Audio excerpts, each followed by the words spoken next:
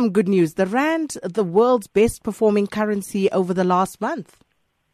It's fantastic, isn't it? It is. It has such a nice ring to it to say something like that. I mean, Sakina, if you look at the rand compared to basically all of your global major currencies, the more traded currencies, the more liquid currencies, over the last month, the rand has actually strengthened by over 5.5%, and that makes it the world's best performer. I mean, interestingly enough, and we'll talk a little bit about the pound shortly, but if you look at the British pound, that's actually the world's worst performer. That's weakened over the last month by around 8.3%. So, like I say, that's obviously some good news. We saw that rand yesterday sustain a move below that 14 Rand 50 mark. It's currently around 14.40, 14.41, thereabouts. And I mean, the rand has actually done a lot of hard work over the course of this year. I mean, if you take it from its weakest level that we had actually picked up in January, close on 18 Rand, to where we are now, that's about a 20% retracement that we've had from January to where we are right now. So the good news here is that obviously with a stronger rand, it means that the impact on inflation to the end consumer should hopefully be a lot more muted. The flip side is obviously export competitiveness that does get eroded if the rand's a little bit too strong. But by and large, remember, we've come from significantly stronger levels at the start of last year. I mean, last year we were down to start off the year at around 11.72. So it has still weakened, but we'll take the good news when we can get it. The 20% retracement from its peaks earlier this year. I'm still, I'm hopeful. But at the end of the day, we still have a lot of hard work to do in terms of structural reform. And the reason for this rand rally has actually not just been rand specific. If you look at other emerging market currencies, the Brazilian real, the Chilean peso, they've all also run very strongly because global risk appetite has been quite robust, and that's proven supportive of emerging markets. So the message I'd like to leave here is, yes, it's good news, but let's not be complacent simply because global capital flows are currently favoring us. We've had seven consecutive weeks of foreign portfolio flows into South Africa. That's largely unprecedented, and that's going to have to continue if we are to stay bullish on the rand, something that I do think still remains a little bit of a vulnerability if we become too complacent with this kind of rand strength right now. And staying with currencies, the pound also holding its ground amid everything else that's going on in the UK. New Prime Minister and Theresa May set to take over as of tomorrow there, Mohammed.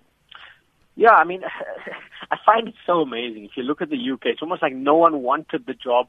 And now Theresa May, I mean, the last woman standing, if you want to call it that.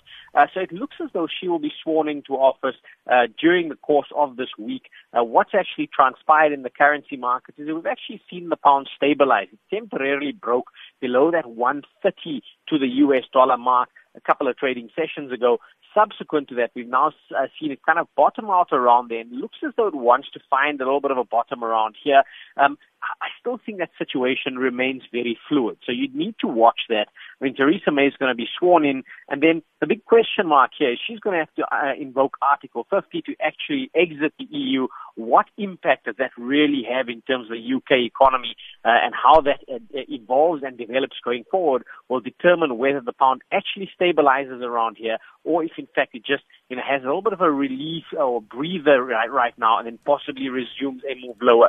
So for now, probably the hardest thing to quantify globally is where is that sterling going to go. I watch it with a degree of caution simply because political risk is just impossible to quantify, and I'm still predisposed to a little bit of concern around the UK. I don't think we necessarily have come to grips with what the exit's going to mean, not just for the UK, but also specifically for the Eurozone as a whole.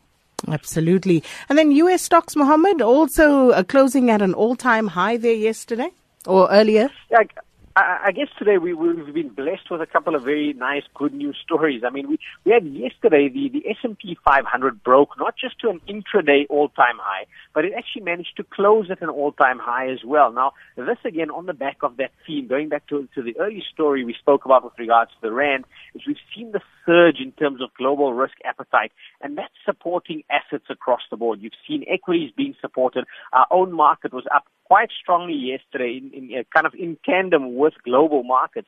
And if this trend does continue, if we see this optimism come through, I mean, you mentioned in your intro the Japanese and their stimulus program, which we touched on yesterday as well. If that stimulus does actually come through, you're likely going to continue to see a little bit of a risk-on bias persist in markets. What does that mean? I mean, our markets are not nearly close to our all-time highs. We've still got some way to go. So hopefully we take a little bit of a lead from those U.S. markets, and we could see some positivity come through in terms of local markets. But remember, in South Africa, there's a little bit of a counterbalance. If the rand gets strong, it's going to hurt some of our rand hedge stocks, and that's the reason why some of the upward impetus is neutralized a little bit. But for now, risk on, still the flavor of the month. Some event risk this week. You've got the BOE later on, and then also some local data, but we can chat about that tomorrow as that data comes through. Oh, thank you so much, and we'll do just that tomorrow. That was Mohammed Nalla, Head of Strategic Research at Nedbank CIB.